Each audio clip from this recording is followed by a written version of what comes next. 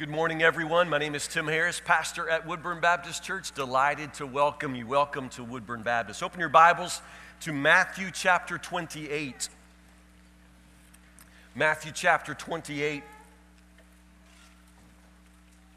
If you're a regular in the 8:30 service, usually at this time I will stop and recognize the folks in Perry, Oklahoma, and greet Pastor Brian Ahern. If you have never heard who Perry, Oklahoma is or what that church is about, let me explain that to you because it has everything to do with what we need to talk about today. Several years ago, we started a partnership with a church planter named Brian Ahern, and the church he was planting was in the little town of Perry, Oklahoma. If you don't know where Perry, Oklahoma is, what you do is you drive to Toadsuck, Arkansas. Now, history lesson, in ancient times, people assumed that Toadsuck, Arkansas was the edge of the earth and you would fall right off after Toadsuck. But actually it goes on. And if you go past Toadsuck, Arkansas, right out into Oklahoma, you drive forever. And eventually everything is just flatter than a cow pile. As far as you can see, everything is just flat. Your eyes get tired of looking because you never see anything. It just goes out forever. And out there in the middle of all of that is a little town called Perry, Oklahoma. And that is where Pastor Brian and his wife Tina felt very, very called to go and plant a church. And that's what they did. They left their lives. They moved everything. And they started a coffee shop in downtown Perry, Oklahoma. The coffee shop was once called Hebrews. Now it's called Bakehouse 611. It is a really amazing church plant. They meet on Thursday nights. They play videos from Woodburn Baptist Church. And they're growing, and God is blessing. And it's a privilege to be a partner with that sort of thing going on. What you need to understand, though, is that Church on the Square in Perry is not our only partnership. We actually have 4 right now, and let's talk about that. The first one, I guess technically our very first partnership in church planting was here in Warren County with a Hispanic ministry called Nueva Vida. Nueva Vida was a church plant here in Warren County simply to serve the growing number of Hispanics in Warren County, and that is an exploding population right now. Nueva Vida is now several years old. We've been a financial partner with them from the very, very beginning, and now that church, which is out on Veterans Memorial, is one of the leading Hispanic congregations in the state of Kentucky and a model for Hispanic congregations all around the country, so we should be very, very proud of that. That's 2, Nueva Vida, Church on the Square in Perry, Oklahoma. Then, of course, we started the Franklin campus several years ago. Franklin campus is now having 2 services every Sunday morning and is now known as Franklin Community Church. Franklin Community Church is on its way toward being an autonomous, a separate congregation from us. We're about 16 months away from their being sort of totally on their own. At that point, we'll just be sisters alongside each other as churches. But Franklin Community Church and Pastor Eric Walker are an amazing blessing for us and a privilege to be a part of what God is doing there. Our newest partnership is in the wild sticks of Edmonson County, up near Nolan Lake. It's a new church start, brand new church start. It still has that new church smell over there. It's called the Lighthouse at Nolan Lake, and the pastor there is named Chris Matthews. And Chris Matthews has only been launched probably about 4 or 5 Sundays now. But Woodburn Baptist Church is the official sponsor for Lighthouse at Nolan Lake through the Kentucky Baptist Convention. And I'm thrilled to see what God is going to do there. It's all a part of what we call the 2020 vision here at Woodburn Baptist Church. The 2020 vision is a way to talk about our purpose, a way to talk about what God is doing with us and through us and for us. And bottom line, we feel that God is leading us to plant or partner with planting 20 churches by the year 2020. 20 churches by the year 2020. Now, when you say 2020, that sounds like a long way off, but those of you who do mathematics quickly in your head, exactly how far off is 2020? Yeah, it hurts when you say it that way. Yeah, just a little over 6 years. Wow, just a little over 6 years. It will be the year 2020, and then we will see what God has been able to do through us in our faithfulness. Frequently, when we talk about the 2020 vision, someone will say, well, Brother Tim, what's the next step? What's the next step in the 2020 vision? And that's exactly what I want us to talk about today, the very next step. So open your Bibles to Matthew chapter 28, and let's start there. Let's start with what Jesus says. Let's start with the purpose of why we are here. Matthew chapter 28, let's start with verse 18. Very, very familiar passage to anybody who's read the Bible or been around church very long. So Listen to what the Lord said. Jesus came and told his disciples, I have been given all, say the word, authority. I have been given all authority in heaven and on earth. Therefore, go.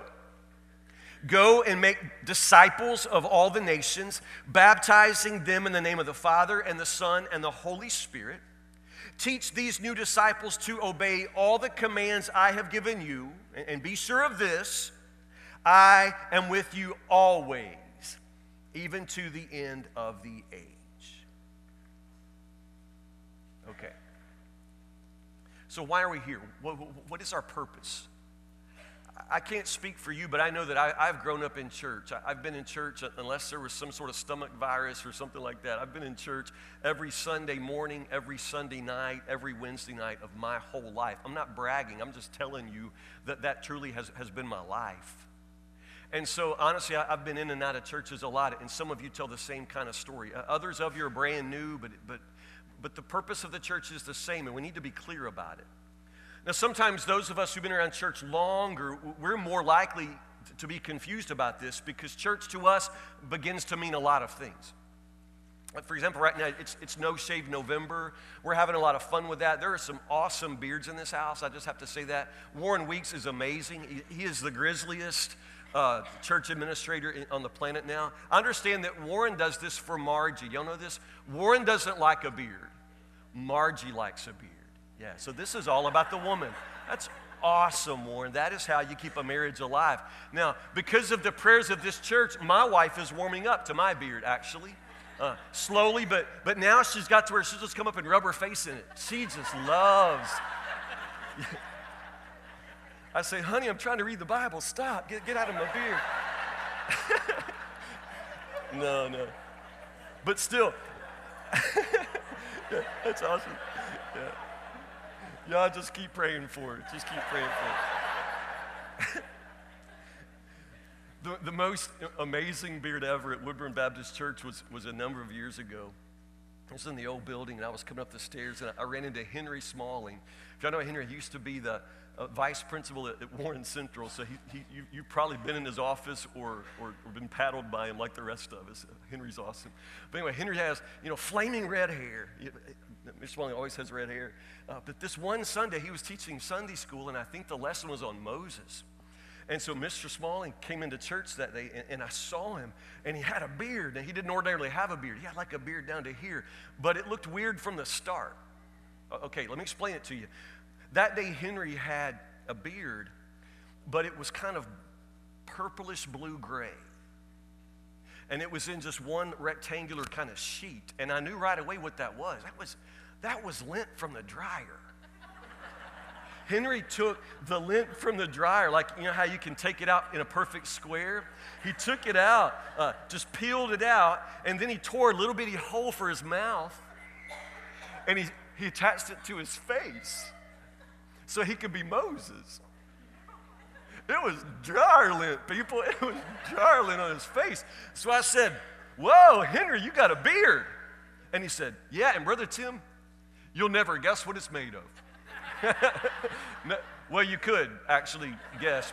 But I said, Henry, what is it? Just to give him the thrill, he said, I got it out of the dryer. Yeah. So if you're around church very long, there are stories like that we could tell, and it sometimes becomes about the people. It sometimes becomes about the fellowship, we call it, or the friendships that we have at church.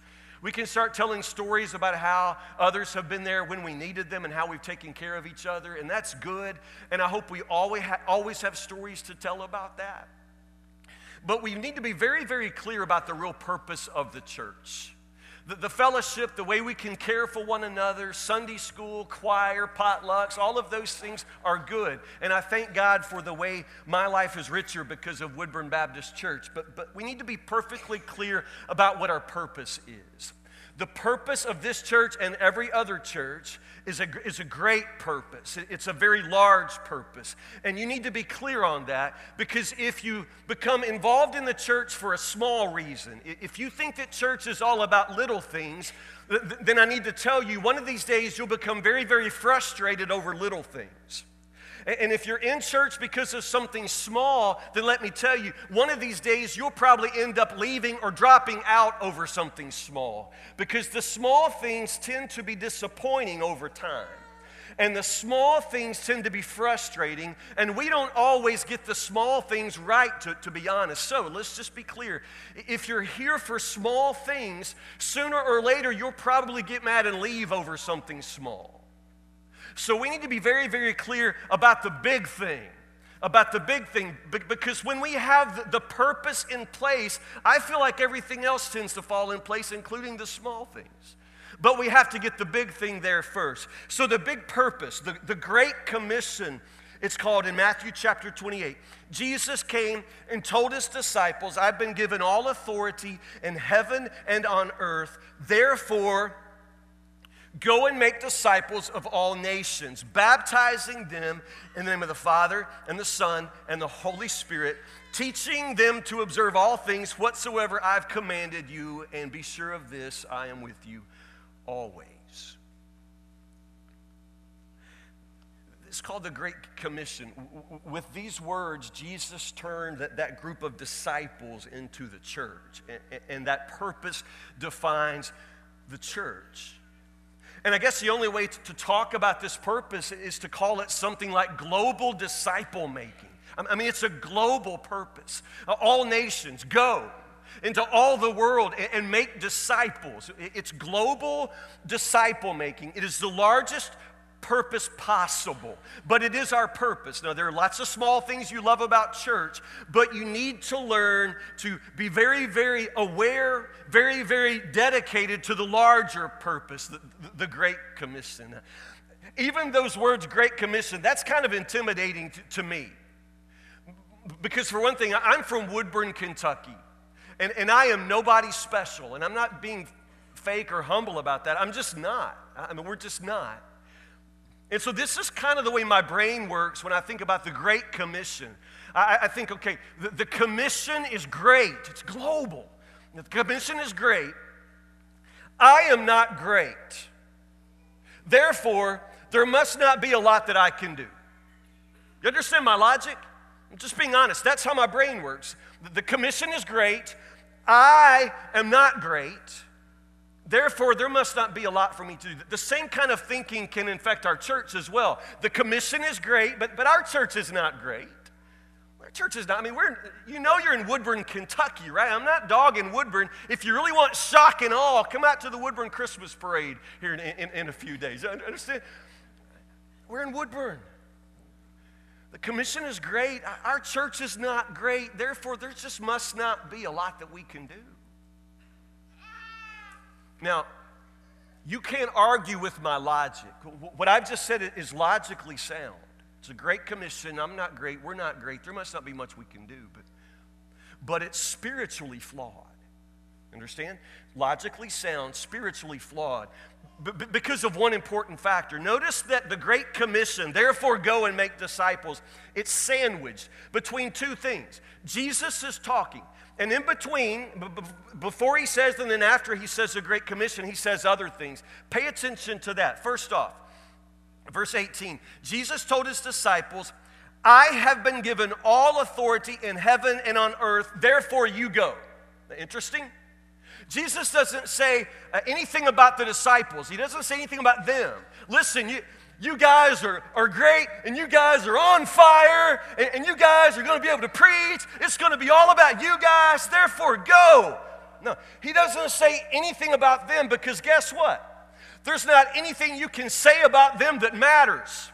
This commission is about Jesus. And Jesus says, I have been given all authority in heaven and on earth, therefore you go.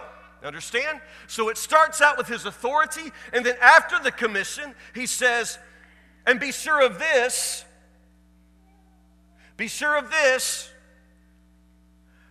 I will be with you. Understand? Be sure of this, I will be with you. So you get the Great Commission, but before and after you get these incredible proclamations and these incredible promises from Jesus himself. So the Great Commission really doesn't have a whole lot to do with me and you, to be honest. Doesn't have a whole lot to do with what you can claim about us and our greatness, or us and our boldness, or us and our resources. None of these things matter. What matters is Jesus' authority and Jesus' presence. Jesus' authority and Jesus' presence. The children reminded us today that when Jesus says, I have all authority, that just simply means what? He's in charge. He's in charge. Heaven and on earth, he has authority, which means he can command. He can command everything. He's in charge. So, if Jesus wants this to happen, it's going to happen. He commands everything. So Jesus says, all authority is given unto me, therefore you go, and be sure of this, I'll be with you always. So you have Jesus' authority to command, and you have the promise of his presence, which means he's always going to be there to see it happen. Always going to be there to provide for everything to make it happen. So the Great Commission is about Jesus. It's about his authority. It's about his presence with us. So understand this. If Jesus wants it to happen and he's with us to make it happen, it's going to happen. The Great Commission is not a big wish. It's not just a big, hairy, audacious goal. It is the hope of the world. It is the future of the world. Jesus is gathering for himself a great, great tribe from every nation, every tongue, a great, great body that is made up of believers and those obedient to him. He's going to get exactly what he wants because all authority is his. Do you understand? Do you understand? It's the Great Commission. He wants it done. He's going to see that it gets done. So this is what defines Woodburn Baptist Church. This is what defines us. This is our purpose. It is the largest purpose ever. Don't ever forget that. This is what matters. Now, the little things that you and I care so much about, they don't matter so much. Nothing that is not eternal matters very much. But this is eternal. We're talking about the souls of every man, woman, boy, and girl alive on this planet. This is what matters, and this is what we are about. Global disciple making. Now, at Woodburn Baptist Church, we talk about fulfilling the Great Commission in terms of planting churches. And that may be the part that for some of you, you don't understand how those dots connect. So if it's a Great Commission, why are we focusing on planting churches? Why plant churches? Well, just think with me, and honestly. Planting churches is simply the oldest thing in the book. This isn't a new strategy. We're not inventing anything. This is exactly the pattern that you see in the book of Acts. This is what happens because new churches are simply the outcome of evangelism. When you have new people coming to Christ, those new people form new churches. That's just what happens. It's the outcome of evangelism. So let's be really, really honest. Woodburn Baptist Church is never going to do very much to plant churches until we get a little more serious about evangelism. It's about evangelism. Now, some people do enjoy planting churches. They'll go just plant a church and then invite Christians to come. You know, they'll just plant a church for people who are bored in the church where they already are, and you just sort of hope they'll come and enjoy something new. But I'm not interested in that, and I pray you're not either. I want to plant a new church for Christians who are already disgruntled and unhappy where they are. Let's don't attract those people, you understand? Let them stay where they are unhappy. Let's plant new churches for new believers. It's an outcome of evangelism. Church planting is simply about evangelism, always about evangelism. But notice the shape of the commission. Therefore go and make, say the word, disciples. Make disciples. Honestly, most of us miss what Jesus is saying here. He does not say make converts. Doesn't say make converts. There's a difference between a convert and a disciple if you get real technical. Now, a convert is more or less somebody who's made a decision. A convert is a person who's made a commitment, but you don't know anything about how that commitment's going to play out. A convert is just a convert. A convert may be a person who walked in the aisle once and shook a preacher's hand. A convert may be somebody who signed their name on a card or repeated a prayer after somebody. A convert could be somebody who went to camp and got saved when all of her friends got saved. And I'm telling you, there's a big difference between what you might call a convert and what you would call a disciple. And Jesus makes that distinction. He doesn't say go out and make converts. He doesn't just say go win people to Jesus. He doesn't say that. Just baptize them and then count them. No, it's a process here that Jesus is talking about. We have to make disciples.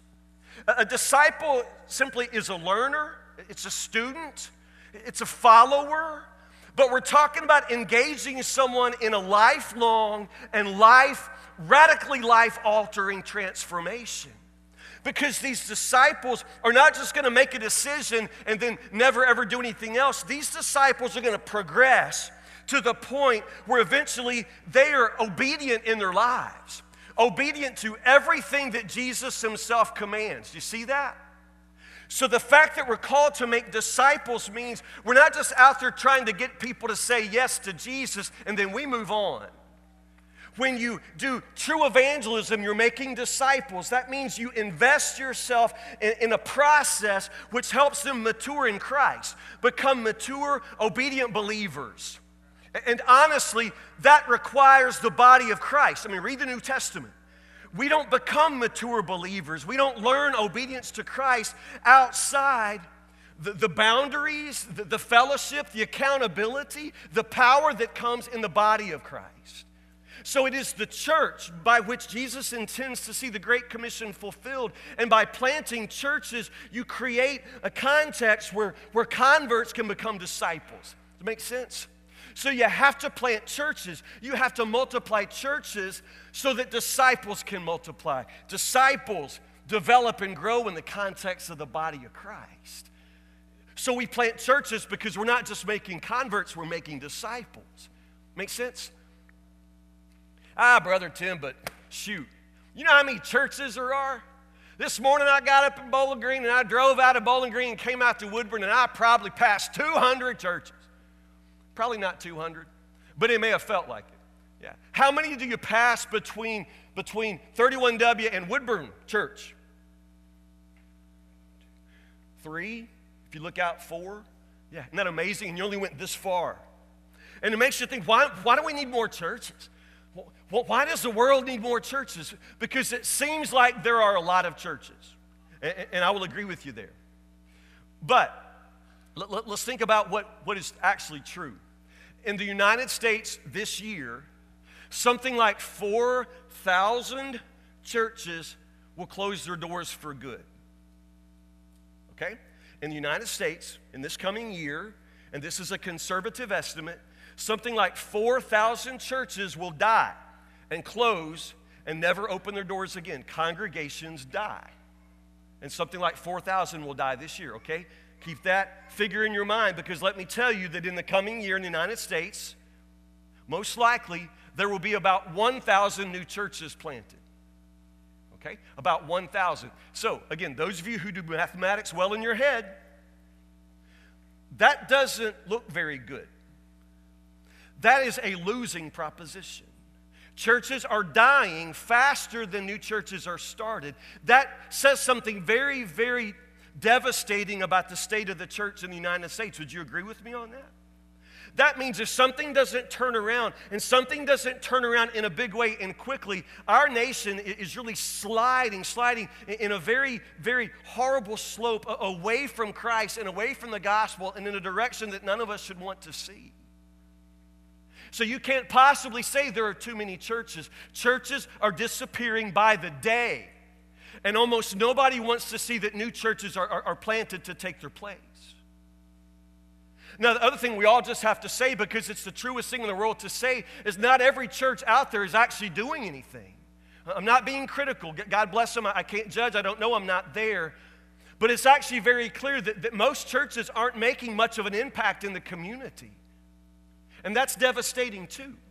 Because all of us together have a very, very large purpose to actually go out and make an impact in the whole world, but we're not even making a dent in our community. So it's not just that there are a whole lot of churches. Why do we need more? Honestly, we need some churches who are going to go out there and go after it like they're killing snakes. We need some churches that'll be on fire and will actually be concerned to go out and spread the gospel. Do you understand it? It's not just a country club for Christians. We need some high-impact churches. Now, here's the thing. New churches tend to attract new people.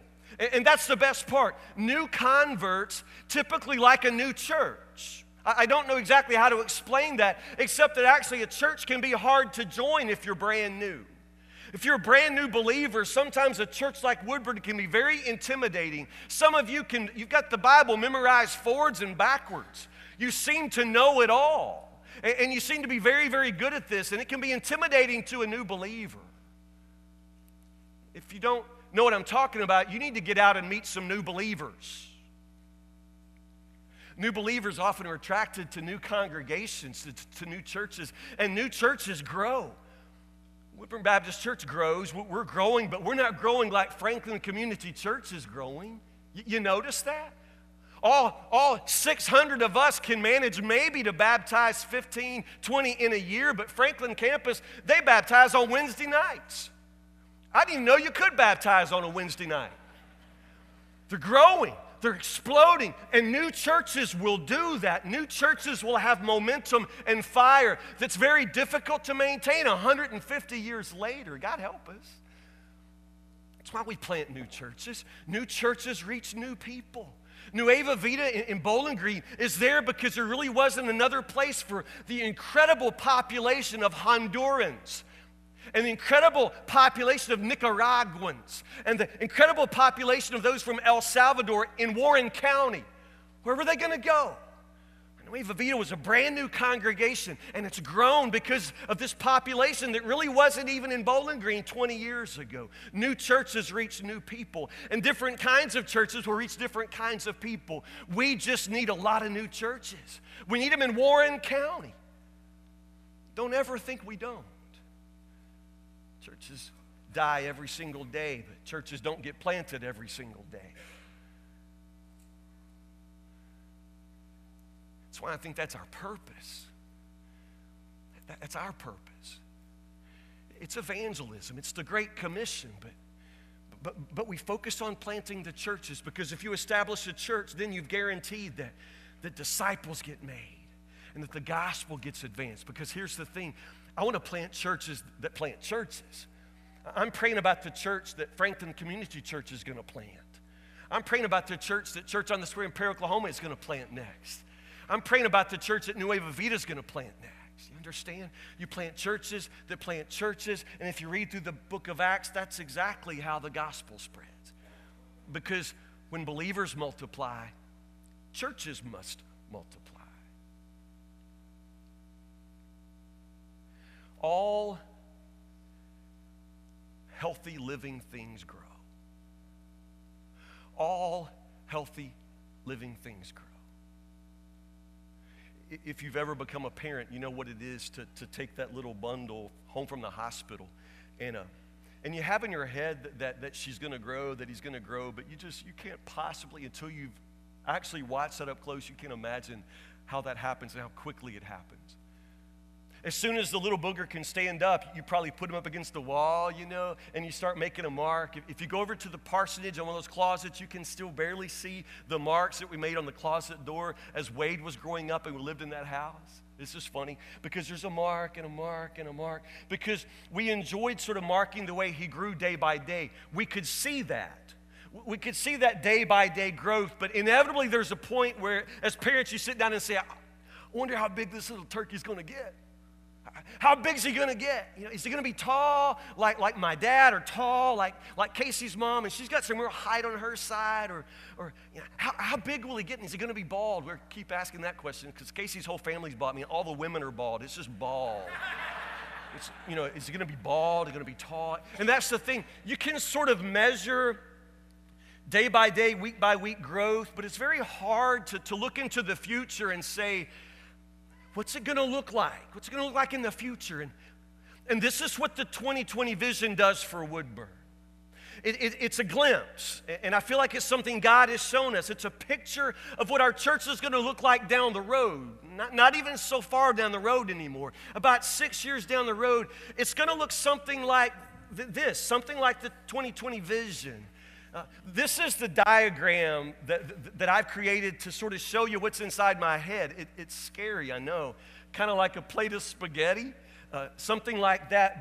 But I want you to spend some time and look at this. They're all over the house today. Just pick one up and find it and study it. It's not a vision in the sense that it's just a goal. It's not that at all. If healthy living things grow, then what the 2020 vision represents is a picture of what Woodburn will be if all of God's purposes for us are fulfilled over the next 6 years. It'll look like this. This is just what it's going to look like. This is what will happen. But it's not just for our church. This means that every single one of us has to have God's purposes fulfilled in us, because we are Woodburn Baptist Church. We are this place. Jesus certainly can do it without us, but he's given us a part of this to play. And there are things that won't get done, I'm afraid, if we don't do them. I really think our church has a commission and a place, and we have an incredible responsibility to be faithful as individuals. So the 2020 vision is truly simply the outcome of our faithfulness. It's what will happen if every single one of us begin to let God command us, and we begin to have his purposes fulfilled in us. This is what will happen. Churches will get planted, something like 20 by the time we get to 2020. Make sense? Not just a goal, it's a vision. It's a picture of what God wants to do through us if we'll let him do it through us.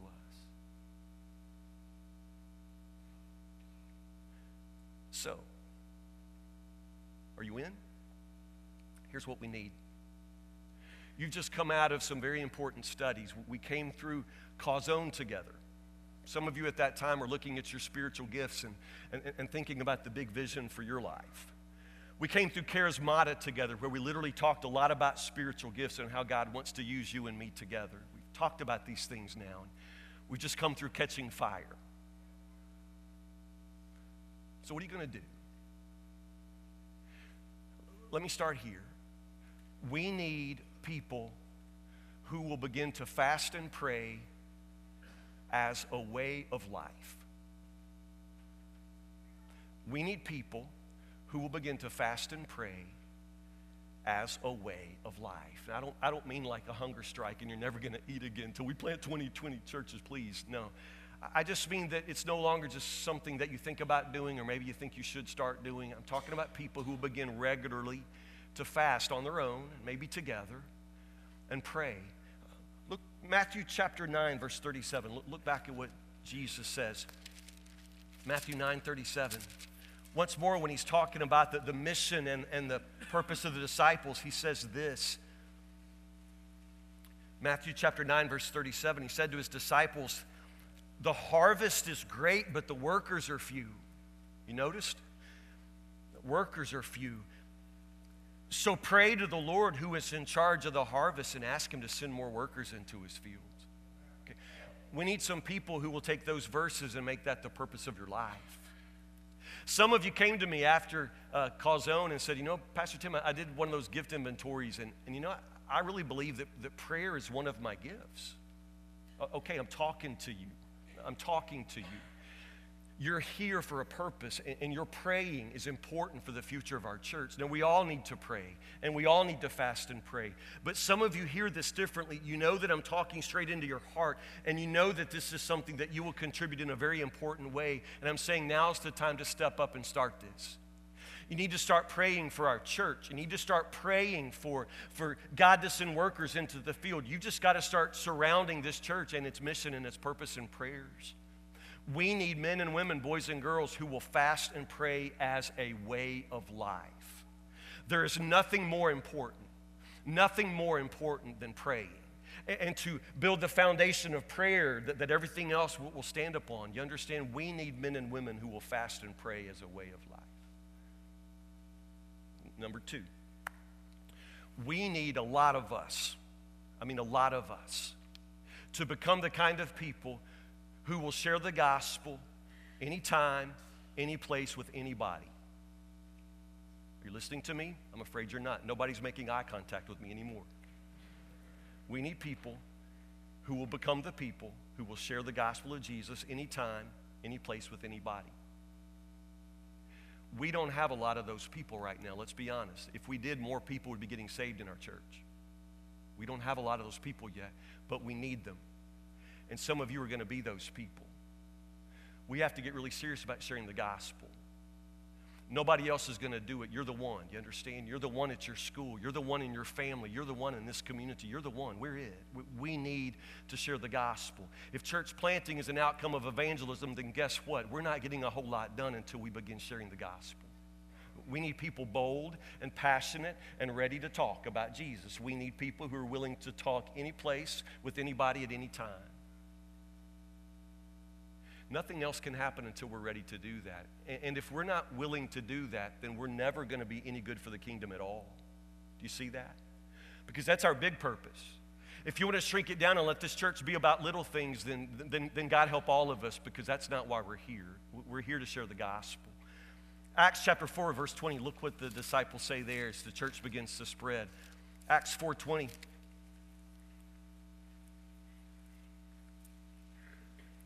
Peter and John are before the authorities. The authorities are arresting them, trying to force them to stop preaching. Or they say, we cannot stop.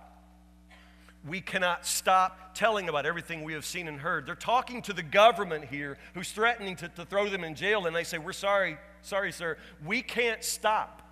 We can't stop talking about what we've seen and heard of Christ. You know the problem in our church and most churches is we can't seem to start. Peter and John couldn't stop talking about Jesus, and we can't get started. We need to start and then never stop. You understand? We got to get started. We cannot stop telling about everything that we have seen and heard. So we need people who fast and pray. We need people who will share the gospel anytime, any place, with anybody. And then we need church planters. And we need pastors. And we need missionaries. And God's going to raise them up out of this congregation. Probably on your pew. Do you understand? If God's given this kind of vision, this kind of picture of our church, and understand what's going to happen in the next 6 years, I think it's pretty exciting, and it won't stop in 2020. This is what we're all about.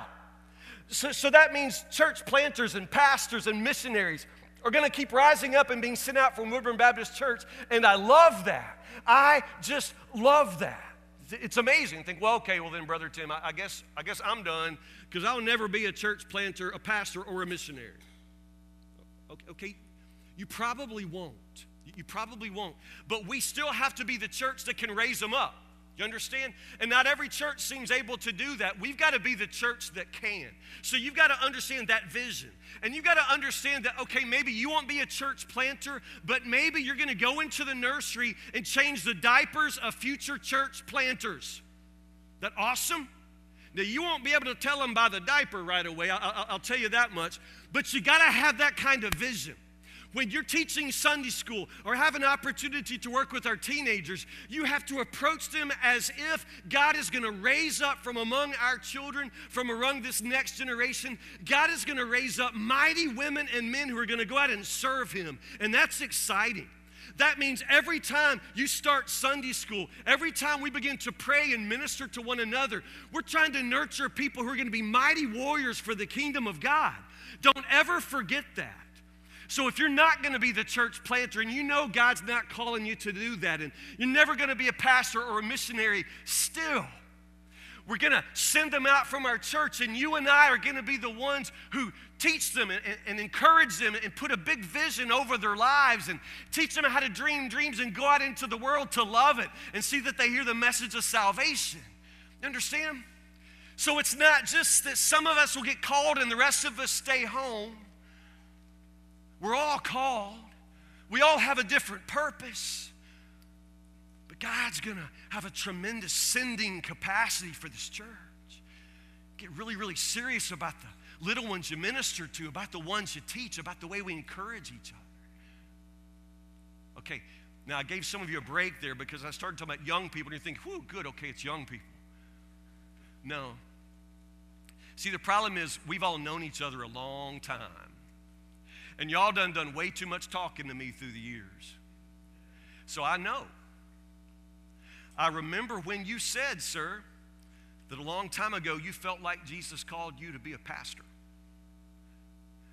You said it, didn't you? And it's not just one or two of you, it's a lot of our men. A lot of our men live with this incredible feeling that somewhere along the way they stepped off the path and went a different direction. And you just need to know that calling that God placed upon your life years ago, it never expired or got canceled. It's not too late. As a matter of fact, it might be just about time. You need to step up. You need to surrender to that calling. Ladies in this church who say years ago that they felt called to missions but never could figure out how to get out of Woodburn, because it was hard years ago. It's easier now. Every car in the world's going out of Woodburn. You understand? It's not so hard anymore, and maybe it's not too late for you to figure out what God has for you. We need church planters and pastors and missionaries and people who will go into all the world and share the gospel. It's not as hard as it used to be once you say yes. But saying yes is hard. It's just time to say yes. It's time to step up. It's time for you to serve the Lord in a big way. We need you. And here's the thing. Does it always come down to this? We need people who'll give money. Yeah, money. Preacher, I knew he'd talk about money. Y'all know me. I don't talk about money. I'm just telling you the truth. It takes money. How many people who have the resources or the generosity to be able to give? I'm not just talking about rich people. Rich people can be some of the stingiest people in the world. I guess that's why they're rich. But it's not about being rich. It's about being generous. And we need God to raise up generous people, because there's no place that needs more resources than a fledgling church. Started out with nothing, and they need somebody that'll pour in and support them. And we need to be that church. We have to be that church, and that's going to take funds. And just saying, God's going to have some of us here because that's what we can do. We can give. We can send. Look at Romans chapter 10, verse 15. Romans chapter 10, verse 15 says this.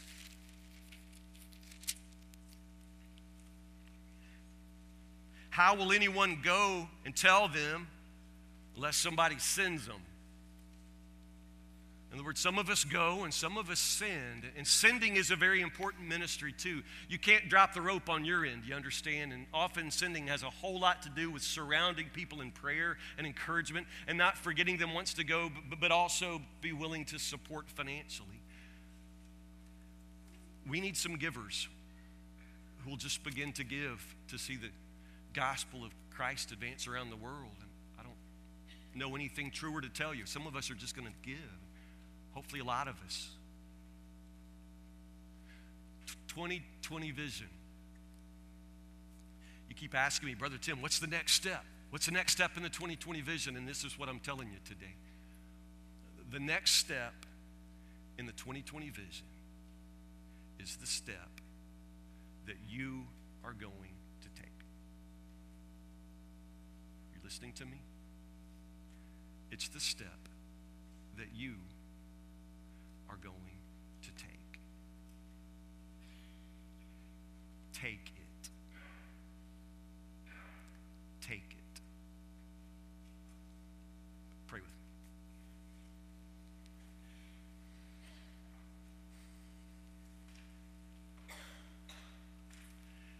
God, nearly 150 years ago, people of courage and generosity planted a church in Woodburn, Kentucky.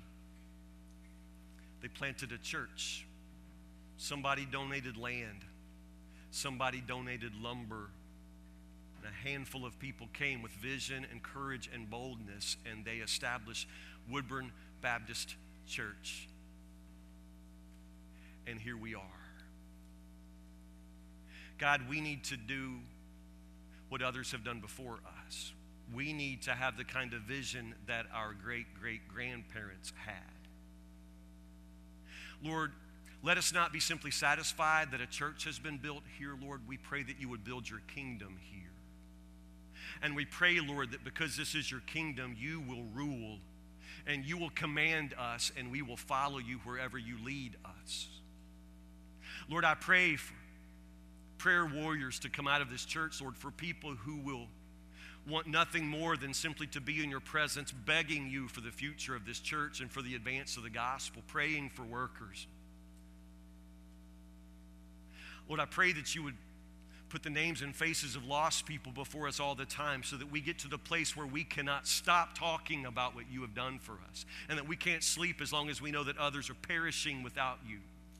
Lord, make us willing and able to share the gospel with anybody at any place at any time. And Lord, those of us, young and old together, that you're calling to be pastors and church planters and missionaries, God, give us courage and help us to understand how to connect the dots from where we are to where you want us to be, Lord. We will go. We just don't even know how to find the first step. Lord, mark out the path for us, Lord, and give us courage to take that step. And God, I pray that you'll just help us to learn how to turn loose of our resources and be willing to share for the sake of the gospel. Lord, our lives tend to be small, and we tend to focus on small things. So, Lord, I pray that you would expand our vision, that you would be our vision, so that we're not just concerned about ourselves or our families or even this little church. Lord Jesus, I pray that we would just learn to think in terms of a kingdom that encompasses the whole world. Lord Jesus, if you will send us, we'll take it to the world. Only God, let us know for sure that it is you who sends us, calls us, empowers us, and provides for us. Lord, wherever you send us, we will go. We pray these things in the mighty name of Jesus.